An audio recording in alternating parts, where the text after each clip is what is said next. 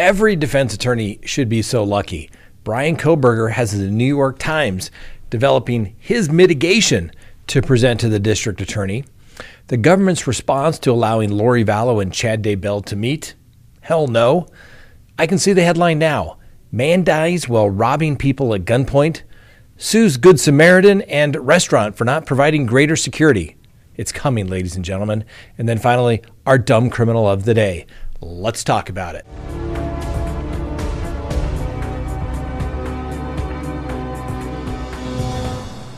Good day, everyone. My name is Scott Reich, and this is Crime Talk. Thanks for joining us. We appreciate you taking the time to watch our show. All right, you know the drill. Subscribe if you haven't, like if you do, leave me a comment and hit that little bell so that you receive notifications when we go live or put up new content. And as always, let's support those that support Crime Talk. Before HelloFresh, the only thing we made at the Crime Talk house was reservations. Now I look forward to HelloFresh arriving. I know that quality is HelloFresh's priority. The ingredients used in HelloFresh meals travel from the farm to your home in less than 7 days, so you know everything is fresh. With my busy schedule, I can count on HelloFresh to deliver fresh ingredients and seasonal recipes. With over 35 recipes available to choose from each week, there's something to please everyone. Choose from family-friendly, fit and wholesome, or even veggie. Plus, you can easily customize your meals by swapping protein or sides. HelloFresh has teamed up with Crime Talk for an amazing offer for you. Go to HelloFresh.com and use code CrimeTalk21. That's right, for 21 free meals plus shipping. Go to HelloFresh.com and use CrimeTalk21 for 21 free meals plus free shipping. Go to the link. Use the promo code for 21 free meals plus free shipping. All right, let's go ahead and open the record for January 13th, Friday, January 13th, 2023. That's right. Every defense attorney should have such a luxury to have the New York Times help develop your mitigation that you can ultimately present to the district attorney. Now, obviously, the defense is going to have to get the original documents and get releases and things like that, but it certainly helps when you get a head start. So as most people know, Bryan Kohberger, he's the PhD student charged with the stabbing of 4 University of Idaho students, and apparently years ago had written on some websites about how suicidal he was. He wrote about not being able to feel emotions and observing his own life as if it were a video game, saying he could do whatever I want with little or no remorse. Now, these statements about Bryan Kohberger come from posts he made on an online forum in which he discussed his mental health struggles, as well as from interviews from those who knew him and the messages he sent to friends that were obtained by the New York Times. How convenient. Well, they paint somewhat of a portrait of an anxious, isolated, depressed teenager who ultimately turns to heroin use before eventually becoming clean of the drug and becomes fascinated with studying criminal psychology, saying that he hoped to one day provide counseling for high-profile criminals. So in the post, Mr. Kohberger states that when he was a teenager, he berates himself, talks about feeling disconnected from society, unable to find any meaning in life. Can you imagine a teenager being so confused? Oh my goodness. I know adults that don't know what they want to do when they grow up, me included, okay? My gosh, why is everyone so dramatic these days? He described an array of mental health challenges, including anxiety, depression, depersonalization, lack of emotion, and the constant thought of suicide. Like I said, he sounds like a modern-day millennial. Yes, the product of the TMM generation. We had anxiety when I grew up, and we were told to deal with it. We had fears about the future, and we were told to get a job. We didn't get to sit at home and think about it and become more anxious. We didn't have the metaverse to go escape our reality from having to go do things. We dealt with it, and we moved on. Oh my gosh, I sound like that old man. Get off my lawn. No, you think that this generation is the first one that's ever had fear, doubts, anxiety? Come on. Now everybody just uses it instead of just getting over it. Anyway, these online posts from his teenage years provide a little insight into what appears to be a dark period of his life. Oh my God, a teenager with a dark period of their life. Can you imagine such a thing? Anyway, Mr. Kohberger wrote that he saw a sickly, tired, useless, and stupid man when he looked at himself in the mirror and felt that he did not deserve to live. He also lamented treating his father like dirt, though he considered his father to be a good man. He said, quote, "Nothing I do is enjoyable," Mr. Kohberger wrote.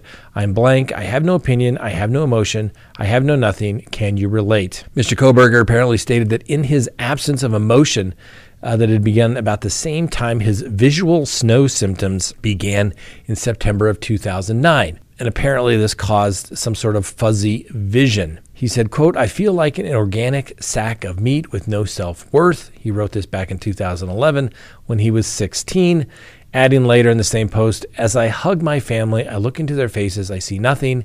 It is like I am looking at a video game, but less." Now, I talked about this the other day. This is of no relevance to the actual charge itself. However, since this is a potential death penalty case, the defense is going to use all this type of stuff to say, hey, look, don't kill my guy if that's what you want to do. He's obviously got mental health issues dating back to whenever, 2001, when he was a teenager. Can't blame him. He's a product of his environment, et cetera, et cetera, et cetera. And so the defense is going to use this for mitigation. Remember, mitigation is not a defense. Having a terrible childhood, having anxiety, mental health issues, usually not a defense. It's mitigation. It's something that the DA can consider to potentially reduce the possible penalty in some way. We will obviously give Mr. Kohberger the presumption of innocence. However, I cannot imagine that the district attorney, since they believe they have their guy, the correct guy who committed these crimes, that they would accept anything other than life without parole. I don't see any lesser charges being brought. This is an all or nothing situation where a jury will ultimately have to decide whether he did it and whether he would, or whether he did not do it and whether he should be found innocent. Now, just for these statements were put up on Tapatalk. Apparently, the site was previously known as Yuku, Y-U-K-U, where he commiserated with others suffering from this little understood neurological condition called visual snow, in which a person's vision is obscured by scattered dots, much like a static screen on an analog TV. That's how it's described. Now, Mr. Kohberger did not use his name on the website, but the post referenced his birthday. In addition, the username on the account, EXARR, matches an email address for Brian Kohberger that appeared in a 2009 leak of accounts from an online payment company. And that account listed his location as Effort, Pennsylvania, the place where Mr. Kohberger grew up. Friends of Mr. Kohberger at the time also state that they believe that this is consistent with the struggles that he described to them at the time as well. Now, there's a new body cam video that was released where Kaylee Goncalves was receiving a warning for a loud music complaint. The police officer was very polite. Miss Goncalves was also very polite and understanding, and basically looks like she was going to take the ticket if she was going to get one, but she got off with a warning. Now, what relevance is this to the actual case at all? This particular incident, probably little to nothing at all, but it does show that this place was a party house. What is the significance of the party house? That's right, other people's DNA being in there. I'm sure the defense will come up with an expert to say, hey, Mr. Kohberger could have been there. DNA transferred. He didn't put his fingerprint on that sheath on the K-bar. No, it obviously must have brushed up against something and it was transferred. That's the significance of the party house. We will see if that will undermine the district attorney's DNA evidence or not. Let me know in the comments what you think. Now, a lot of people were all in a tizzy the other day. I didn't think much of it, but it was regarding the defendant's request for discovery. And what concerned people was that there was a request for any information based upon a co-defendant. So the public defender and any good attorney is going to file a general request for discovery. And in this particular request, and request number 2, it says statements of co-defendant. Is there a co-defendant? And it requests any written or recorded statements by a co-defendant and the substance of any relevant oral statement made by a co-defendant, whether before or after arrest, in response to interrogation by any person known by the co-defendant to be a peace officer agent of the prosecuting attorney, or which are otherwise relevant to the offenses charged. I assure you, this motion and all of the requests contained therein is simply a boilerplate, a perfunctory motion that's filed in every criminal case, particularly a felony criminal case in Idaho. We file very similar motions here. Now you may say, well, why do you have to file that motion? Rule 16, which governs discovery, it's self-executing, which means the prosecution and the defense have a duty to turn over everything that they need and require to do. For the defense, it's very limited. The prosecution, you got to turn everything over. And then say, well, if they have to turn everything over and they're required to do it and they're self-executing, why would you be doing this? It's to say, look, we formally requested it through the court. The court will eventually hear this motion and say, well, it's self-executing. I'm sure if there's the prosecution is aware of their discovery obligations and they're complying with them in any way possible. Therefore, the judge will say, granted, in part, it's self-executing, be along your way. And then if something shows up late or the prosecution says, hey, we turned it over, at a later date, the defense can say, we asked for this a long time ago. In fact, we formally asked for it a long time ago. And you may say, well, why do you need that? We can always trust the prosecutor in every case. And I don't know anything about these prosecutors. They seem like good guys and gals, ladies. But the reality of it is you just don't know. So you have to ask for it. You have to ask for it because they previously don't turn stuff over. I know. You say, how does that happen, Scott? It happens all the time. Oh, did we not turn that over? I'm so sorry. That witness that said that your client wasn't even there, oh, did we not turn that over? It happens quite a bit. Next, Lori Vallow and Chad Daybell. Remember we talked last week that the attorneys for Lori Vallow were requesting a conference with Chad Daybell and his attorneys in person so that they could discuss, which stated sounds like maybe there's an offer on the case, or at least be able to get together to talk about a defense strategy. And apparently Lori and Chad haven't had much time to talk since, they've been arrested and all that stuff. And she's gone off to the state mental hospital and, well, they need a little time to talk. Now, I get what the defense is trying to do. Clearly, there's something going on. They need to talk before they decide how they're going to proceed. It could be an offer. It could be a plea of guilty. You just never know. But how did the state respond? Well, the short answer is hell no. Is it worth listing the rest of the reasons? Absolutely. So the state sponsor says the state has serious reservations about allowing the co-defendants to have face-to-face or other communication directly with each other. While the state recognizes that the defendants may communicate through their counsel and also may strategize together through their attorneys, which the state would not be a party to or have input on, there is no inherent right to or privilege for the defendants to have direct communication. The state recognizes the defendants have agreed to not use any evidence or information they may obtain through any discussions or meeting against each other. Nevertheless, the state is not willing to make a similar agreement. Any communication between each individual defendant and his or her attorney are confidential. However, having the other defendant and or his or her counsel present would make them potential witnesses of statements made by the other defendant and eliminate any claim to attorney-client privilege. In addition, the defendant is arguing that there is privilege pursuant to the Idaho Rules of Evidence 408, 410, and 507. This is simply not the case. Idaho Rules of Evidence 408 deals with statements made during settlement or mediation negotiations, but without the state present, there can be no true settlement or mediation. Regarding Idaho Rules of Evidence 410, since there is no plea being entered and no attorney for the prosecution proposed to be present for the discussion, this rule is not applicable. Idaho Rule 507 is applicable to mediations, but the rule doesn't necessarily protect statements made by co-defendants, especially to each other. In addition, the defendant is requesting to have a settlement conference separate from any mediation. One further concern for the state is how a meeting would be facilitated, which would protect the confidential privilege the defendant is claiming and also meet the safety concerns of the parties, especially given the nature of the charges pending against them. Wherefore, the state respectfully requests that the court consider the concerns raised by the state. That was filed January 12th, which was yesterday. So here in this particular situation, the defense parties want to get together and talk. I would take issue with some of the prosecution's concerns. Listen, if this is going to get the case resolved or they need to meet, this could be a defining moment in the case. Either A, they're going to jump on board altogether, or maybe one's going to sacrifice themselves for the other. You just never know. I get their concerns. The prosecution wants to control the situation. The defense probably wants to have some resolution one way or the other. You eliminate this by you putting them together. They understand that anything they say can be basically used against them, but you eliminate the need for having the attorneys being witnesses against each other by having an investigator from each side present, taking copious notes as to what was said. Problem eliminated. Remember, prosecutors interview victims all the time. Prosecutors don't become witnesses in that particular situation. Why, you may ask? Because they have an investigator take notes. Otherwise, every time a victim spoke to the prosecutor, they would be made a witness.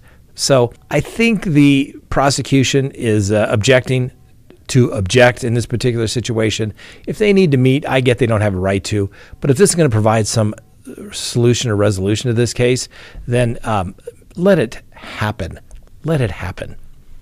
Versus just saying, hell no. All right, a quick update on the Texas shooter case down in Houston. Well, the mother of the armed robbery suspect who was shot and killed by an armed customer in Houston last week said that she spoke to her sons just hours before the incident, and he promised that he would do better. That's right. Thursday morning was the last time that he called his mother, and he said, "Mom, I'm trying to be the best person I can be." That's what the mom said.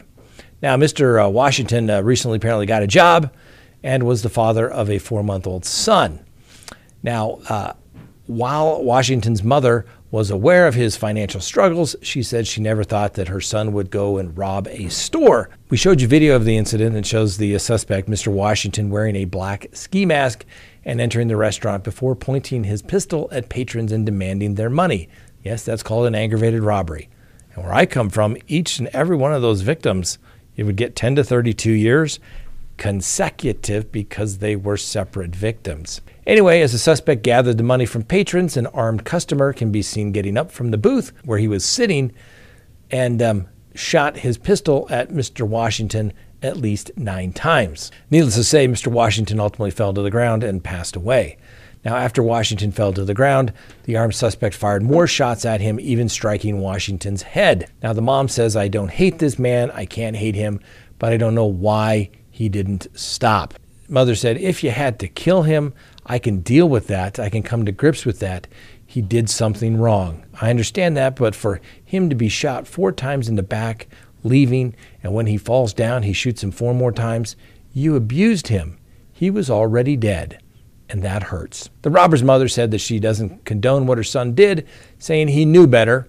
And she also said that Mr. Washington never led her to think that he would ever go this route, even though he had been convicted of aggravated robbery in 2015, where he received a 15-year sentence for being involved in the shooting death of a store owner. Out of the 15 years that he was sentenced to serve, he served 7. Now, after the shooting, it was determined that the gun carried by Mr. Washington was a fake plastic pistol, and the defense attorney for the individual who has not been identified because the investigation is ongoing says that it doesn't change anything. As long as the individual, this armed Samaritan, believes that the firearm was real or could have been real, that is what is important, not the actual nature of it, the attorney said. So, like I said, you can see from the statement here, it's my, I don't know if the mother of Mr. Washington has an attorney, but the whole "you abused him" stuff, I would expect a lawsuit because I've seen it. Somebody's going to file a lawsuit saying, obviously, that the Good Samaritan was the bad guy, and they're going to sue the little taco place there, saying that they should have provided better security, and this never would have happened. Basically, if you had not exercised your constitutional rights in Texas, this never would have happened. Mark my words, ladies and gentlemen, January 13th, 2023, I said the family's going to sue. Hold me to my word. I think it's happening. Next, our dumb criminal of the day. A man was caught in the act when a deputy said he accidentally shot himself in the leg during an attempted robbery, which alerted the homeowner. So on the morning of January 4th, a woman living in the Florida Panhandle called deputies to report a man outside of her house saying that he had been shot. Deputies said that when they arrived, they found Mr. Justin McCall suffering from a gunshot wound to the leg.